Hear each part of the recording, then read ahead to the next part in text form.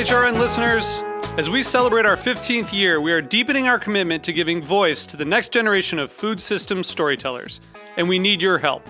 Our internship and fellowship programs help activate new possibilities for underrepresented and underestimated young people through experiential journalism, audio engineering, and production training.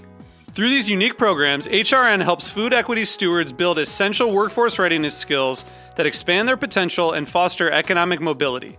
Please consider supporting these critical programs.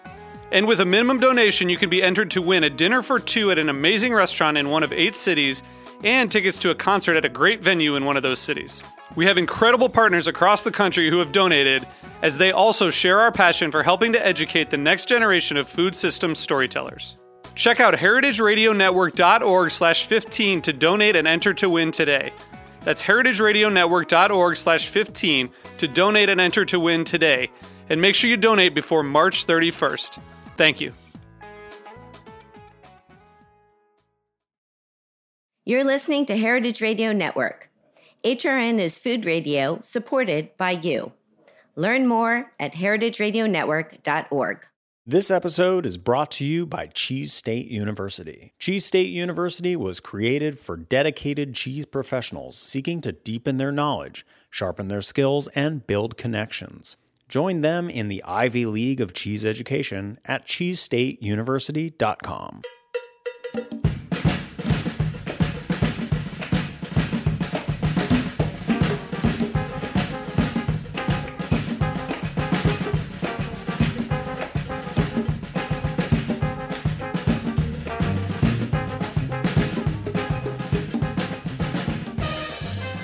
Well, hello. Welcome to All in the Industry on Heritage Radio Network. I'm your host, Sherry Bayer, and it is Tuesday, March 28th, 2023. And this is our 353rd episode of this series, which is dedicated behind-the-scenes talent in the hospitality industry.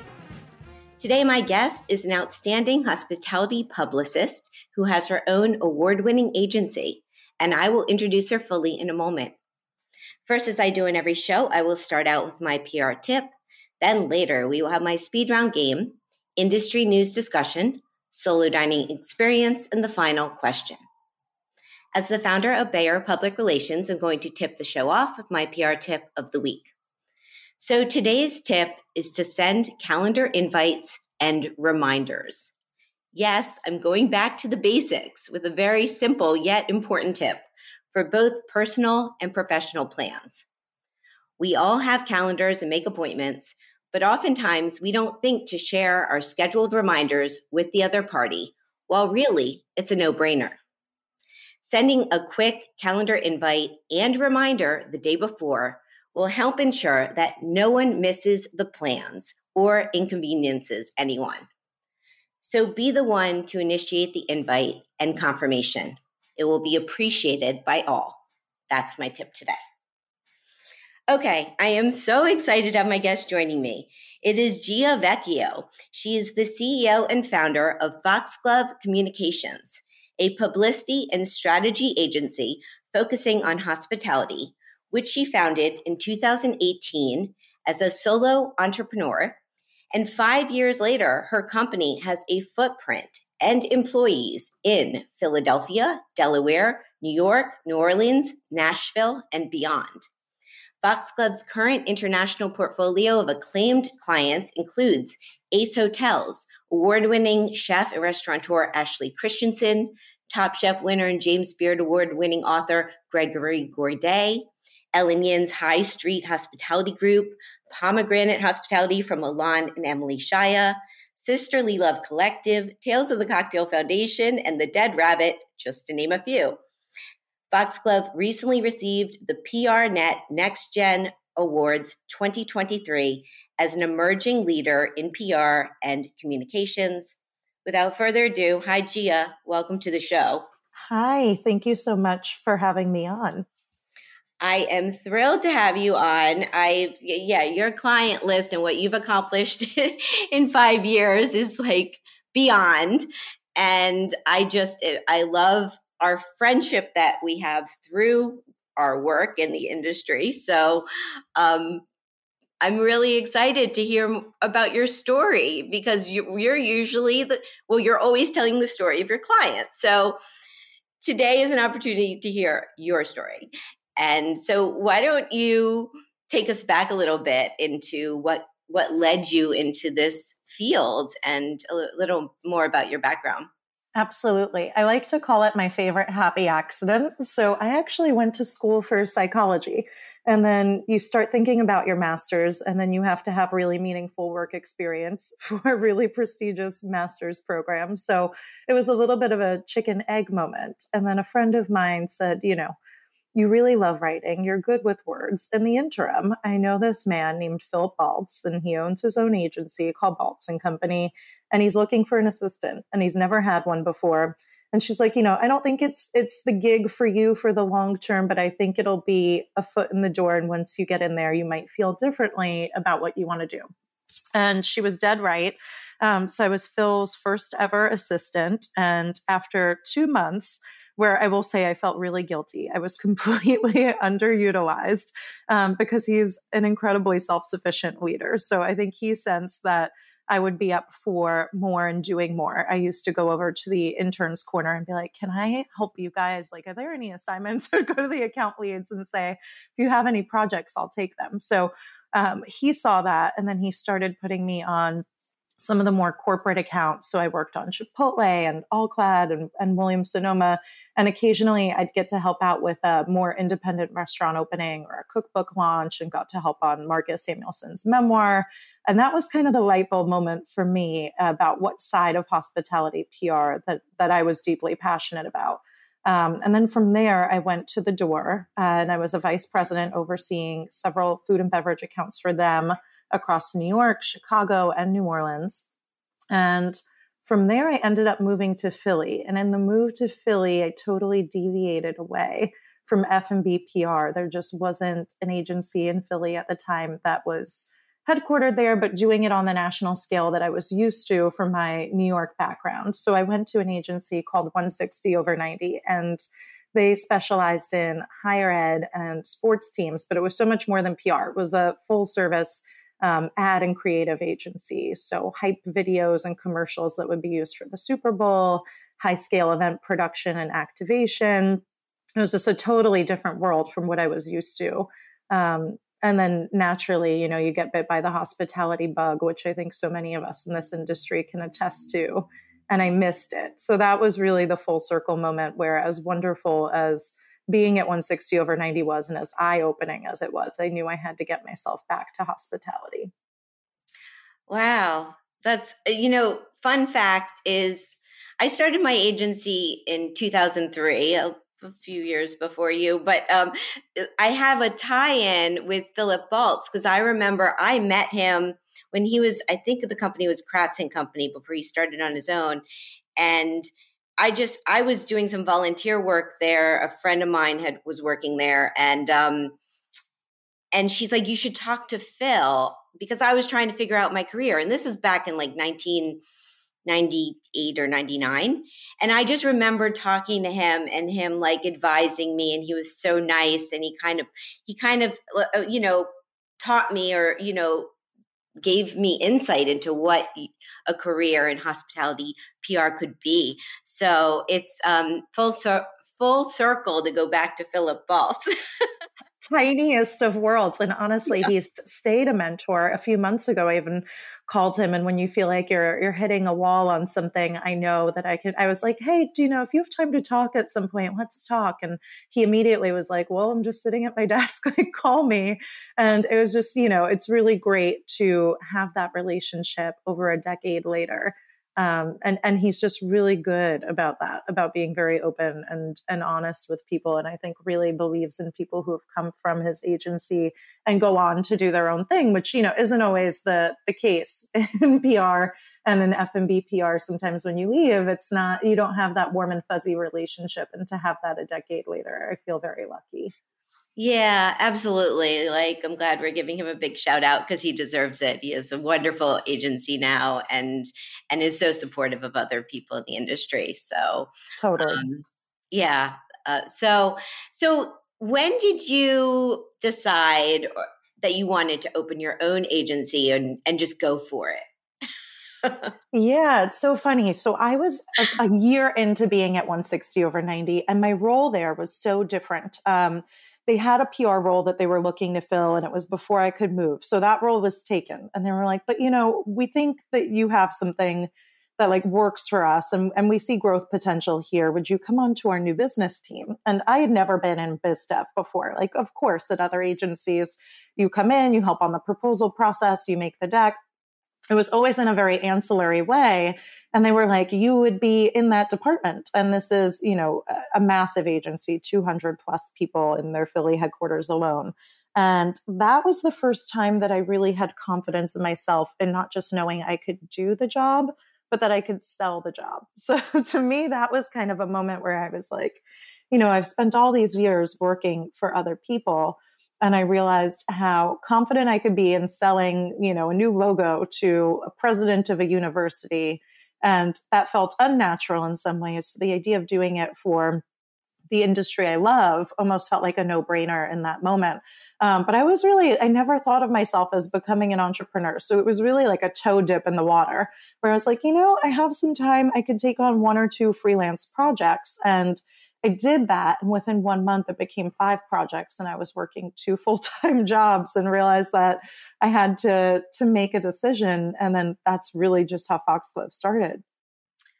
Yeah. And I know it's incredible to see from there to where you are today, because I rattled off a few of the clients you're working with, and you have such an incredible roster of chefs and restaurants and beyond and events that you're working with. So at the beginning, who were some of your first clients? Was it Tales of the Cocktail, or was it? You're exactly right. They were actually the second client we ever had was Tales of the Cocktail Foundation when new leadership came in and they converted it to a full 501c3 nonprofit. And for anybody who doesn't know, their marquee event every year is Tales of the Cocktail Festival, which is the world's largest cocktail conference. So not only were we like, okay, we're starting an agency, but the second client ever was an international one of a very significant scale. They're huge. And I remember my first year at the conference, there were 300 credentialed media guests and one of me. So I was wildly outnumbered. And they do 400 events in the course of a week.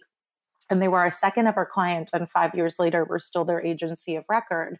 Our third ever client was Neil Bodenheimer, who also happens to be on the board of directors for Tales, but in and of his own right, he owns several businesses. Cure, which won the James Beard Award for Outstanding Bar Program. He has Keen and Table, Val's and Peychaud's. Those are all in New Orleans. And then he has Dauphines in Washington, D.C., and he was our third client, and now he's officiating my wedding this June. So I think I feel very, very lucky that we, the clients and the relationships we have turned out to be really long-term relationships. Yeah, that says a lot. I mean, because I think also as, having someone who I do PR myself with restaurants and chefs, and it's not, it's not everyone can maintain for different reasons to have a publicist representing them. But you have a lot of really long-standing relationships, which is, I think, amazing and impressive. So how do you have a reason, or is there a reason you feel that most of your clients are staying on board for so long? Like, what's your secret? It's a great question. And I'll caveat it by saying, not every project is that way, but I do think we have a retention rate that I'm really proud of. And like you said, there are a lot of reasons sometimes why projects don't stay on longer. Sometimes they really just need an opening campaign, or they have an event or a cookbook launch or a very specific thing that needs to be pushed. But in a lot of instances, I think it's because we are still fairly small in the scheme of things. We're 10 people.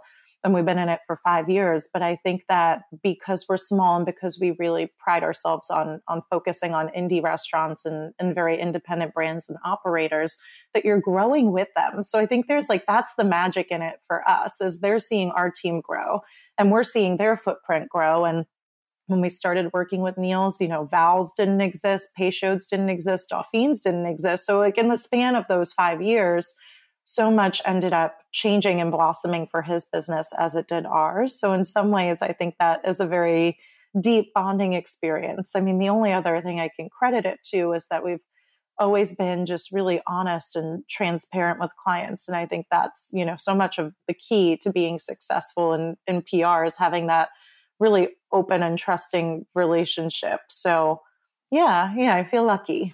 Yeah, no, it says a lot about you and how you work and your relationships and how are you managing a team now of 10? Like, how does that work? I mean, Between all your clients. thank goodness we brought in an amazing vice president, and her name is Andrea. And prior to this, she was at Wagstaff, which is a much larger agency than we are. And she was there for almost 2 decades. So having somebody that you also feel like you're learning from has been a really new experience for me as an owner. Where you have somebody coming in who has a breadth and depth of experience and knowledge that is ancillary and so different to yours. And, she was a managing director and in many ways oversaw a team that was double our size. And I think where she really thrives is that mentorship and team management component. And it really balances us out. I love the team aspect and the management and mentoring of what we do.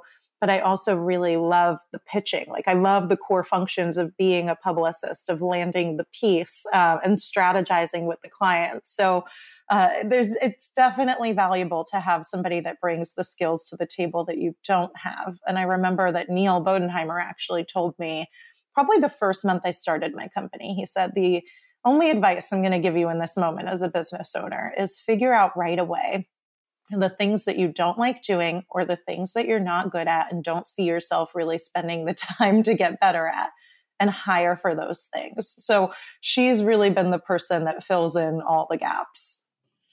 I don't believe I've used that tip in my PR tips, and that is a great one. Good. Feel free to take it. I'm sure you'd be thrilled. I will give credit where credit is due, but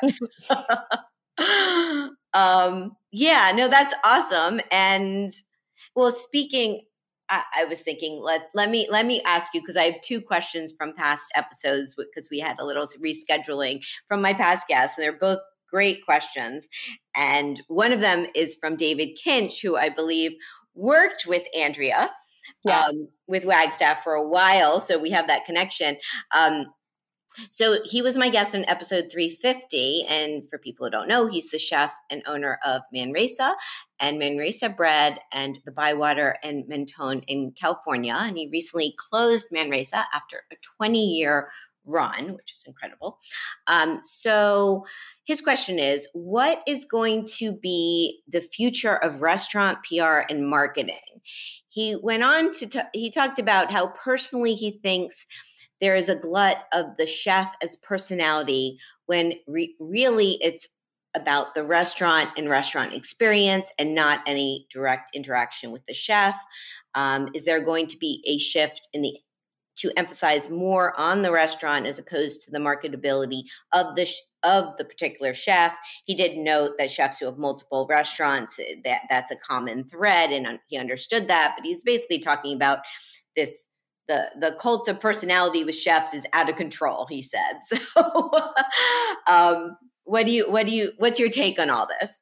Yeah, I mean, I do think there's a shift that's starting to happen, and I don't think we're quite there yet. And I'll also caveat that by saying I completely agree with his assessment. And I think he's always done a really tremendous job of saying what many of us are thinking quietly about chef worship hitting this fever pitch in the media, especially when it comes to the awards and the accolades.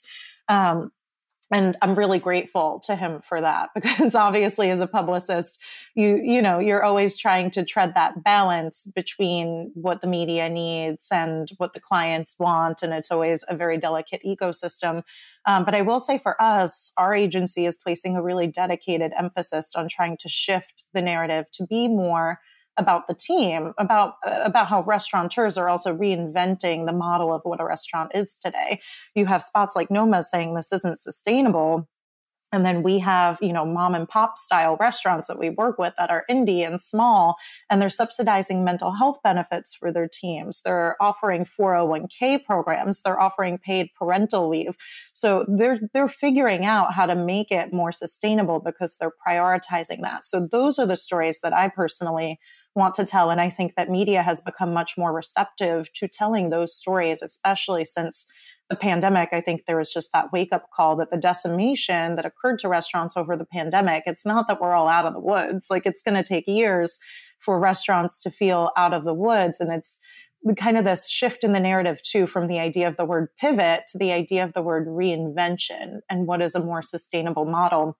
And you really can't talk about that without zooming out from the chef and talking about the team. So I think it's happening. I don't think we're there yet. And I hope that we get there.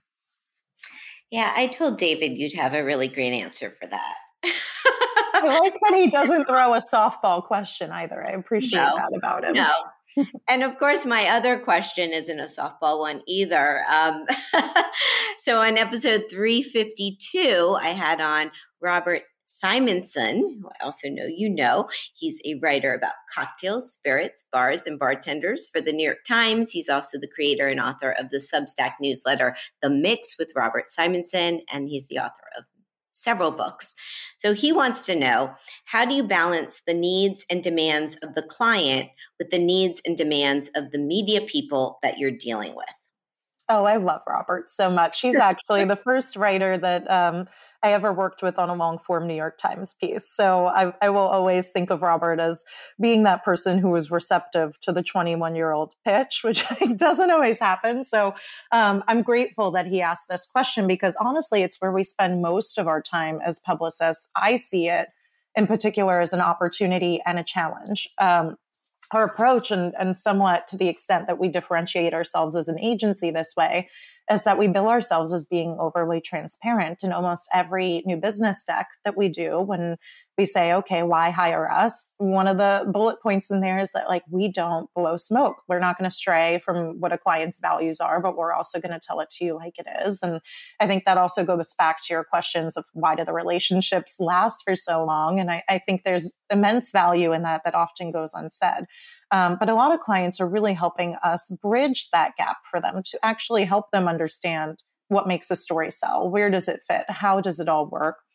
And I think that the best clients are the ones who know that they're hiring an outside expert to help educate them a bit in the ways that it works, and help them know the things that they don't, because they're focused on running their own successful businesses. So, I mean, if a client really wants to get a specific outlet to cover a hyper-specific angle, and that's a no, we've really built up these long-term relationships where I feel very comfortable going to that writer, editor, and getting the why behind the no. So when you're able to say no, it's not a no, it's a not right now, or it's a no because X, Y, Z, I think that really helps them understand the different needs that the media has, where it converges with their own needs and where it diverges with their needs. But I've seen that dance happen before, where a publicist doesn't want to diminish the client's hope for that dream piece. And then it adds pressure for them.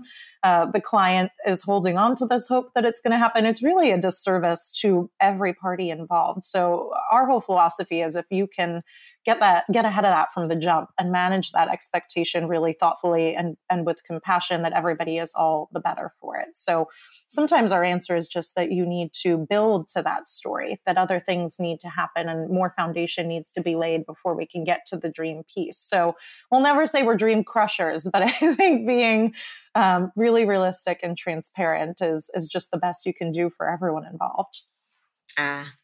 So excellent. Yeah, really, really great.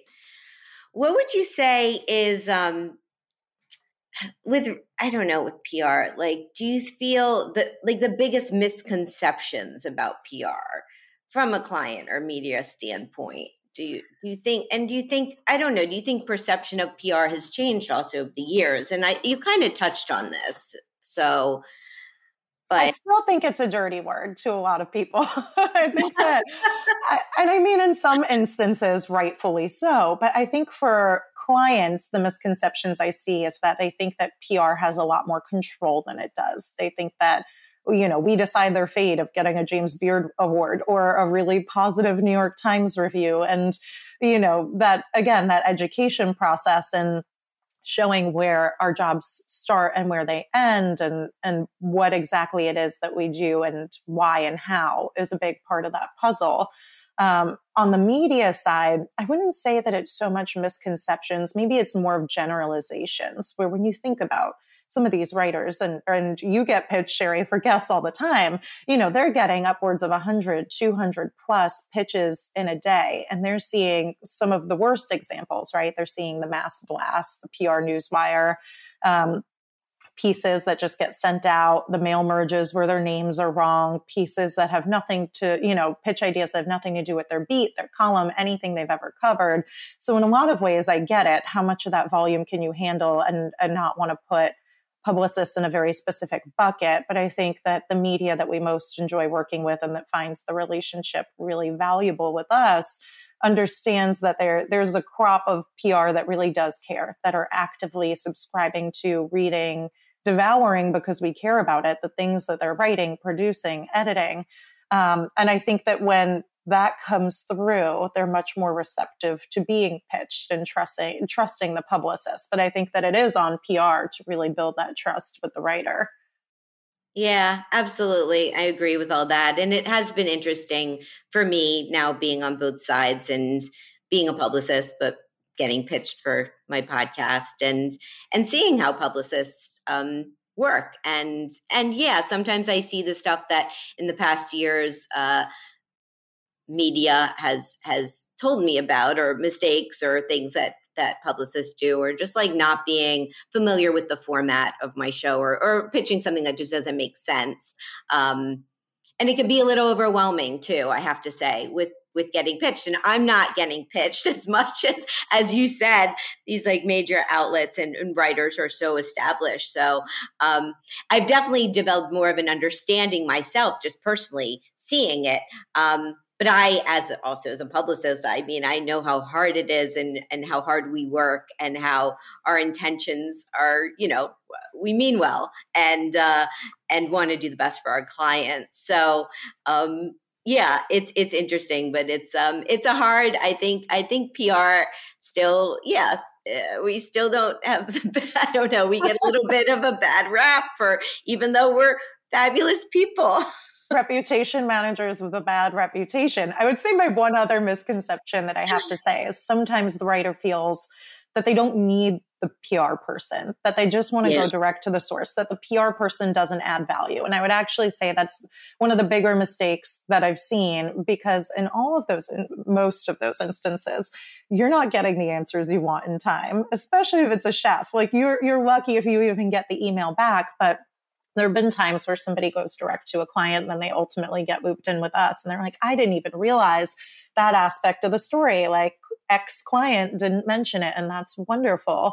And you realize that all the clients are so busy running their own businesses. And we know how hard chefs and bar owners, and they're all working in, tremendous and insane hours. So the idea of having that person there that understands the difference between a media deadline and the reality of a restaurateur is a really meaningful gap to bridge. Yeah, no, it's all very, very true. And publicists are, I mean, with my show, I find it extremely helpful and wonderful to work with. And yeah, it's this also, for me, I feel could be also a misconception is, for the most part, I mean, we're extremely supportive of each other and helpful to each other. And I love that. We have our own little community. And it's really nice, because I always say, I think there's enough work for all of us to go around and we can all just support each other. So before we take a break, one more question, like, where do you see, do you have I shouldn't ask this because I don't have a plan for myself, but do you have a plan or where you see the company going? Do you want to grow into a Wagstaff Balts? Well, Balts isn't even that large anymore, but they were pretty big at one point. But do you want to grow into a big agency? Do you like being the size you're at now? Like what are you thinking these days? So it's really funny you asked that, because when I mentioned that I'd called Phil last a few months ago for advice, that was really the core of the question that was plaguing me was, how do you know when it's the right size? How do you know when it's too big? And how do you know when you should continue to scale? And his answer, which at the time I was like, oh, I don't know if this got me where I needed it to get me, but it was that you would know and to trust your instinct. And I think he's a very instinct-led leader. And I think in a lot of ways, I'm trying to become a very instinct-led leader. But I think for us, I love the family feel of our team, even though everybody is remote.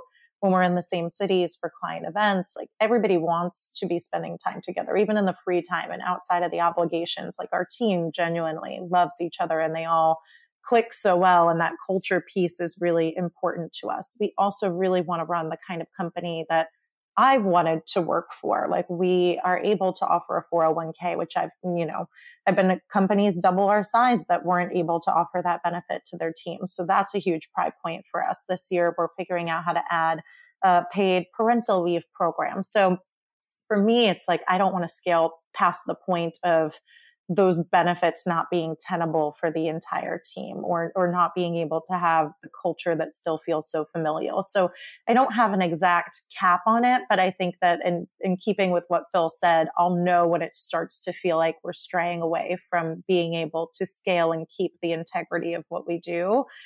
So yeah, I mean, growth, absolutely. I want to grow. Could I see us becoming double the size we are now? Sure. But I don't think we'll ever get remotely close to the ad agency that I worked for that had 200 plus people that ended up getting acquired by Endeavor Global Marketing. Like, I don't think that's in the cards for us, and that's okay. But I think that the team helps us author that growth. We do, company retreat annually, but we do quarterly surveys that are anonymous to the entire team to really find out what people are passionate about, what kinds of clients should we chase getting more of, what are the challenges they're feeling, what do they want to see as growth areas for us. So I like that it's not, even though I'm a sole entrepreneur, I like that it's not identified by a committee as one.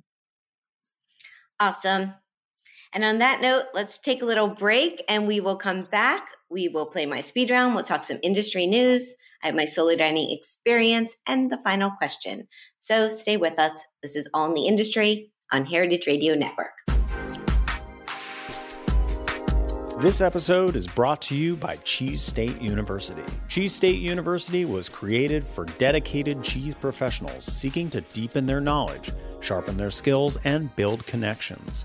It feels like a gift to be able to give this gift to people, because I know that from my own experiences, I know how valuable, consolidated, incredible training resources are. They offer an in-depth education on all things cheese, as well as an active network for peer support and career development. You can pop over to the Quad, which is our social networking and engagement app. And so that's a really fun and dynamic aspect of Cheese State University. Cheese State's 3-part course is designed for seasoned pros and entry-level mongers alike and covers all the skills one needs to perform on the cheese counter. The structure of Cheese State University is all based on the Cheese State University Field Guide. And that is a 3-volume resource. It's all digital, online. At the end of the course, students will be ready to ace the field guide assessment and earn their Cheese State Scholar Certificate. Another resource is a video series where we tackle sort of like these thornier questions that you can get on the cheese counter, like what is rennet and like why is this cheese so expensive and can pregnant people even eat cheese? At Cheese State, you're among experts, you're amongst scholars, you're among cheese lovers, and most importantly, you are a monger. Join them in the Ivy League of cheese education at cheesestateuniversity.com. Welcome back to All in the Industry on Heritage Radio Network. I'm your host, Sherry Bayer. My guest today is Gia Vecchio. She's the CEO and founder of Foxglove Communications, a publicity and strategy agency focusing on hospitality. She has people based in Philadelphia, New Orleans, Nashville, New York City, and beyond. So, Gia, it's time for my speed round. Are you ready? I'm ready. Born ready. Okay, so what this is I'm going to name a couple things and you get to pick your preference, such as chocolate or vanilla. Fun indeed. Here we go. Eat in at home or eat out at a restaurant? Oh, this is rough. I should say eat in because my fiance is a chef and a very talented one, but eat out because there's no mess and we have children and a night off is really nice. Yes, and adorable children must Thank you. stay. Definitely eat out. Yeah. And talent at home for sure. Okay. Indoor dining or al fresco dining? Indoor dining. It's never as cozy as I want it to be outdoors. Even with the heaters, indoors are best. Okay. Wine, beer, cocktail, mocktail, or champagne? Cocktail. Tasting menu or a la carte?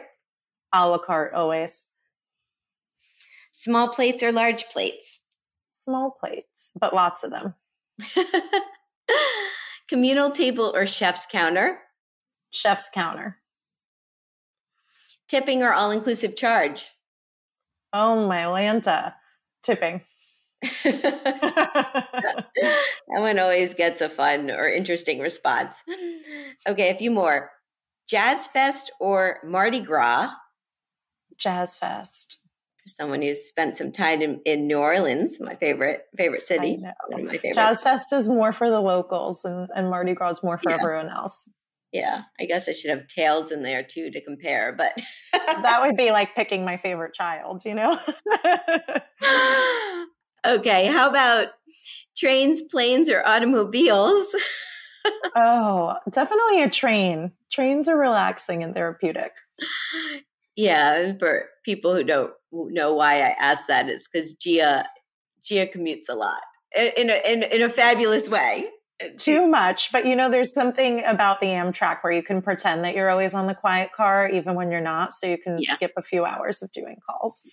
Yeah, that's my secret. Yeah, I don't take trains that much, but when I do, I love that. As the Amtrak's great to get down to Philly or elsewhere. It's awesome. Okay, two more. Cheese plate or dessert? Dessert. Manhattan, Brooklyn, Philly, New Orleans, anywhere else in the world. Oh, that's so hard. All right. Brooklyn, because I'm from there and I grew up in Bensonhurst, but it's neck and neck with New Orleans. Like it's nearly a tie. Okay. I'll take it. I think that's good reasoning. Yeah. Awesome. Okay. That's the game. That was fun. I love that game. That was really fun. Thanks. So, okay, for industry news, I just picked out an article that was a publication called The Spoon, and it's entitled David Chang's Pantry Essentials brand Momofuku Goods raises $17.5 million, and this was by Michael Wolf. This came out, I don't know, more towards last week, but I thought it was interesting. I mean, we're seeing this a lot with chefs kind of moving into having brands and packaged goods. And David Chang is everyone, I'm sure knows David Chang, a leader chef with his Momofuku. And this is a lot of money he raised. And it's like he's really growing this, his packaged goods. And I think it happened, the growth through the pandemic where people are doing more home cooking. I mean, absolutely. The most interesting part of the article to me, and it's probably due in no small part to the timing, because they mentioned in April 2020, he introduced the spicy add to everything sauce, and it had a 20,000 person long waiting list. And anybody who knows David Chang knows he's very good about creating demand. And his restaurants have always had that level of demand. And I'm sure the pandemic, everybody cooking at home only skyrocketed the demand for this product even more. But when you think of it through the lens of marketing, which is so often just the way we're wired to think of it, it's brilliant. And I think we're going to see more chefs trying to figure out how to create the same cult-like level of demand that there is for reservations for products. Yeah, 100%. I mean, I have his, the chili crunch. I bought that. He's at Whole Foods. I saw it there and I got it. And it's fun to add to some dishes when I'm eating at home, which isn't that often, but, yeah, Absolutely. Has always had a demand at his restaurants, and he has a following for his products. And also, I just to note at the end of this article, it talked about how the Omsum brand is growing as well. And they have a Asian meal starter CPG business, and this is by a sister team. And just to note also, they were involved. They had their money in Silicon Valley Bank, and I saw on Instagram last week. I mean, they had all these posts going on. They were very concerned that they were losing, their funds. But jump to the end of that story. Their money is fine. They're going to be okay. But it was a little bit of a small business scare. And I know Omsum is a very popular brand as well. I've seen, lots of industry friends love it. Absolutely. I mean, what they've done is so brilliant. And the fact that it's two sisters and you're really rooting for them. And, we're going to continue to see more proliferation of the chef-backed products. But their story, I think, has inspired so many people because it does feel so homegrown, so deeply personal to their heritage. And truly that magic of the small business is there. And I think the fact that the vulnerability is there too, where you're hearing about, these scary moments of being a small business owner and that will it or will it not work out? And it's really great that they seem to be prevailing. Yeah, absolutely. Yeah, it's very cool. It's cool. And I'm, excited to see what other products come on the market and small businesses that might grow into empires. So, so that's the news this week. And okay, so for my solo dining experience, I have another Los Angeles experience I'm going to share. And this week it's at Mariscos Jalisco. So here's the rundown. The location, 3040 East Olympic Boulevard in Los Angeles, California, in the Boyle Heights neighborhood. The concept, so this is a no-frills, long-standing food truck serving Mexican seafood small plates. It was founded in 2002. The chef and owner is Raul Ortega. Why'd I go? Well, I was out in LA, and I always feel you gotta have some good tacos when you're on the West Coast out there. And my friend Mark Rosati from Shake Shack recommended this place, and I had heard of it. I'd known about it, but I had never been. So I made it a mission to go.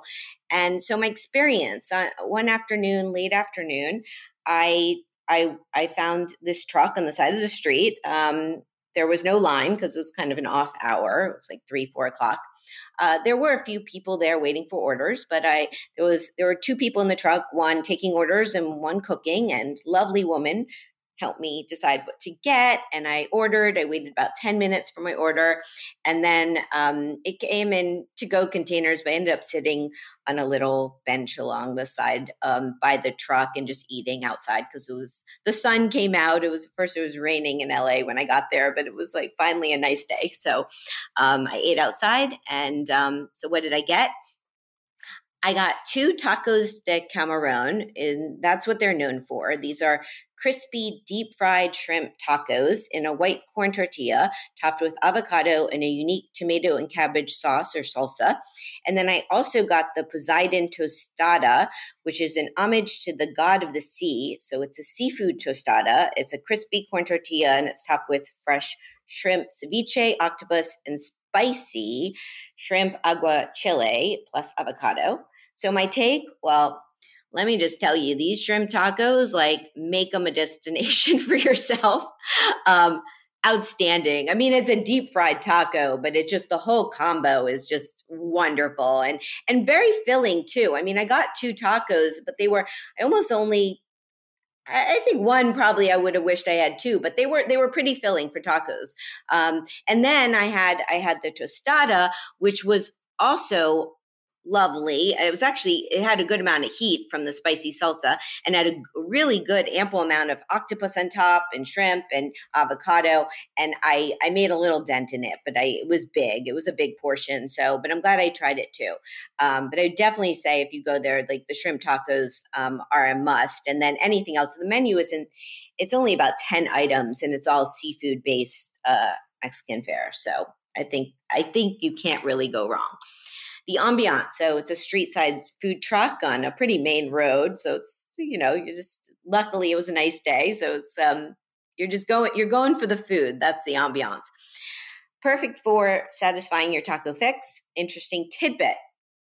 So this truck is inspired by a little town called San Juan de los Lagos in Mexico and a passion for a different type of seafood. And they have a few other locations in LA.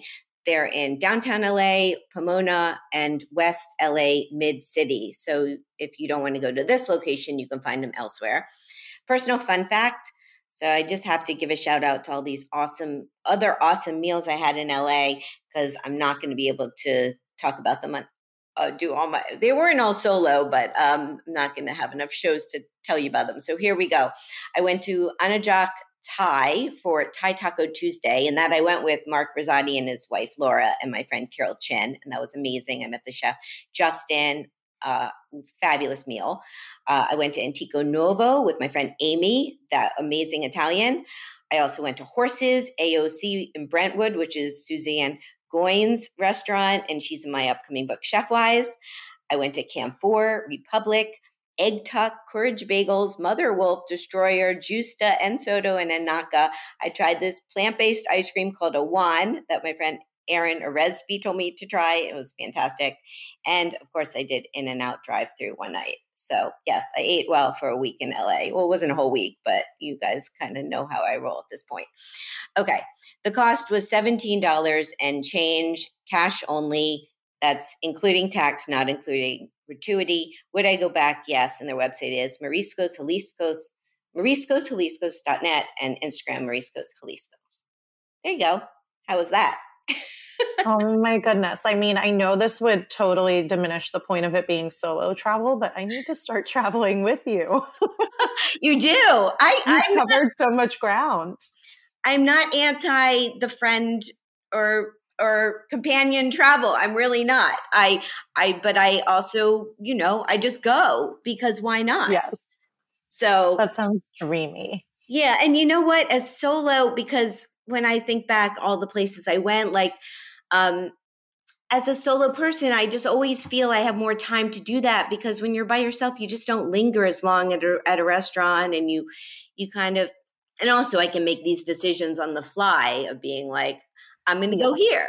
And there's no one else's dining itinerary to please but your own. So you can spend that added time on research and really get into so many spots. You actually were my inspiration when I took my first solo trip to Paris and London. So I have you to thank. Amazing. And I remember seeing your posts, especially from Paris, and it just, you were so, you just were glowing, it was amazing. It's liberating to travel by yourself. Yeah. Yeah. Well, people who haven't experienced it a lot of times don't realize how amazing it is. So try it out sometime. If it's not scary, it's actually really fun. Okay, so it's time for the final question. My next guest is Chip Wade. He is the CEO of Union Square Hospitality Group, which was founded by Danny Meyer with the opening of Union Square Cafe in 1985, and now extends beyond the walls of its eateries, offering event services, partnerships, and business development. Chip, I believe, was the president and COO starting in 2019, and he became CEO in 2022. Super excited to chat with him. So Gia, can you please ask a question for Chip? Absolutely. I mean, well, one, it's an honor to get to ask Chip a question. We work with Union Square Hospitality Group, but on a few beverage projects. So cool. Not super directly with Chip, but I've read many of his interviews, and he continually cites Jerry Fernandez, who is the founder of the Multicultural Food Service and Hospitality Alliance, as a long-term mentor of his, and that Jerry's advice has really stuck with him over the years. So as a business owner myself, I feel like this is the tricky point, seeking out a mentorship now when you've reached the level of ownership, and how much more natural it felt at the inception of my career when you have people that you're directly reporting into who are really invested in your growth and promotion within the company. So I'm curious what advice he would have for business owners who are seeking out mentors at this stage in their career. And then it's a two-part question. The second part of the question is how would he describe the shift from being a mentee to now having what I have to presume is many people who view him as a mentor? Great questions. I will find out what he has to say. Yeah, I'm looking forward to talking with him. I don't know his whole background, and it will be interesting to hear and see how he answers your question. So thank you. And that's the show. Flew by. You are a rock star. That's my summary of you. And I wish you all the best with everything you're doing with your team, with your clients. I can't wait to see where you take your company. And I hope to see you in person soon as well. Thank you. And I wouldn't be a publicist if I didn't say congratulations on your upcoming book, and that everybody listening needs to get a copy of Chef Wise and that they can pre-order it. So congratulations. That's a huge accomplishment. I'm so happy for you. Thank you so much. I'm very excited about it. And actually, I wanted to add to that because we are working together on a little event, which I'm very excited about. Gia works with Sisterly Love Collective in Philadelphia, and we are planning to do a book panel talk coming up on April 16th in Philadelphia at the Study at University City. And this is taking place the same time or leading into the Philly Chef Conference, which we're affiliated with. And it's a complimentary event. Anyone can attend. And I'm going to do a little reading from the book and then interview a couple of amazing chefs and restaurateurs who are based in Philly. And Gia is a big reason why I'm doing this event. So thank you. That's so kind. I mean, the Chef Conference is it's my favorite conference of the year. There's still tickets on sale for all the programming. So I feel like everybody listening to this show would be super into the conference, and just the caliber of chefs and restaurateurs and media who come out to speak for it is really just unparalleled. But this event, I think, is going to be so special. And for anybody who doesn't know, Sisterly Love really focuses on the woman of Philadelphia's hospitality industry. So seeing you uplift and support, it's not just the household names, it's a lot of emerging talent in this market. And I think that's something really special about you in this book, is that it's not just all the super celebrity chef names. You're super invested in finding people who are emerging in their career too. So it's going to be very special. Thank you so much. And yes, Omar Tate is in Chef Wise, and I know you work with him.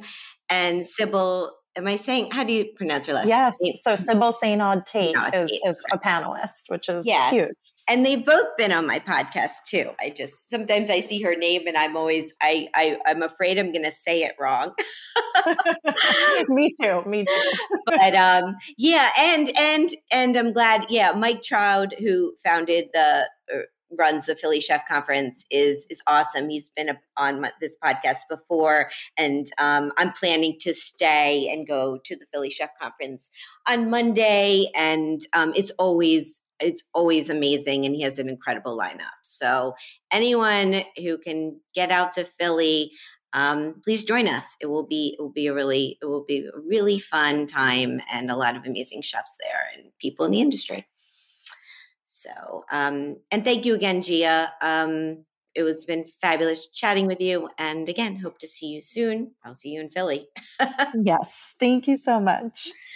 So my guest today has been Gia Vecchio. She's the CEO and founder of Foxglove Communications, which has offices Philadelphia, New Orleans, Nashville, New York City. Check out her website, foxglovecommunications.com, and follow at foxglovecoms and at gvecchio. And you can follow me at Sherry Bayer at Bayer PR and at All Industry. My Facebook page is All in the Industry.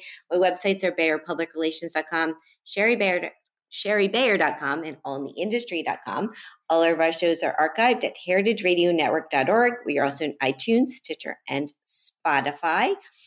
Thanks to my engineer today, Armin, and thanks again to Gia. I'm your host and producer, Sherry Bayer. I will be back next week with a new show. I hope you'll tune in then. And thank you, as always, for being part of All in the Industry. Bye.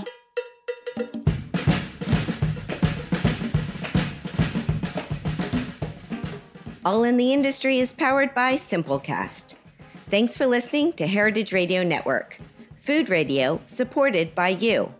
Keep in touch at heritageradionetwork.org/subscribe.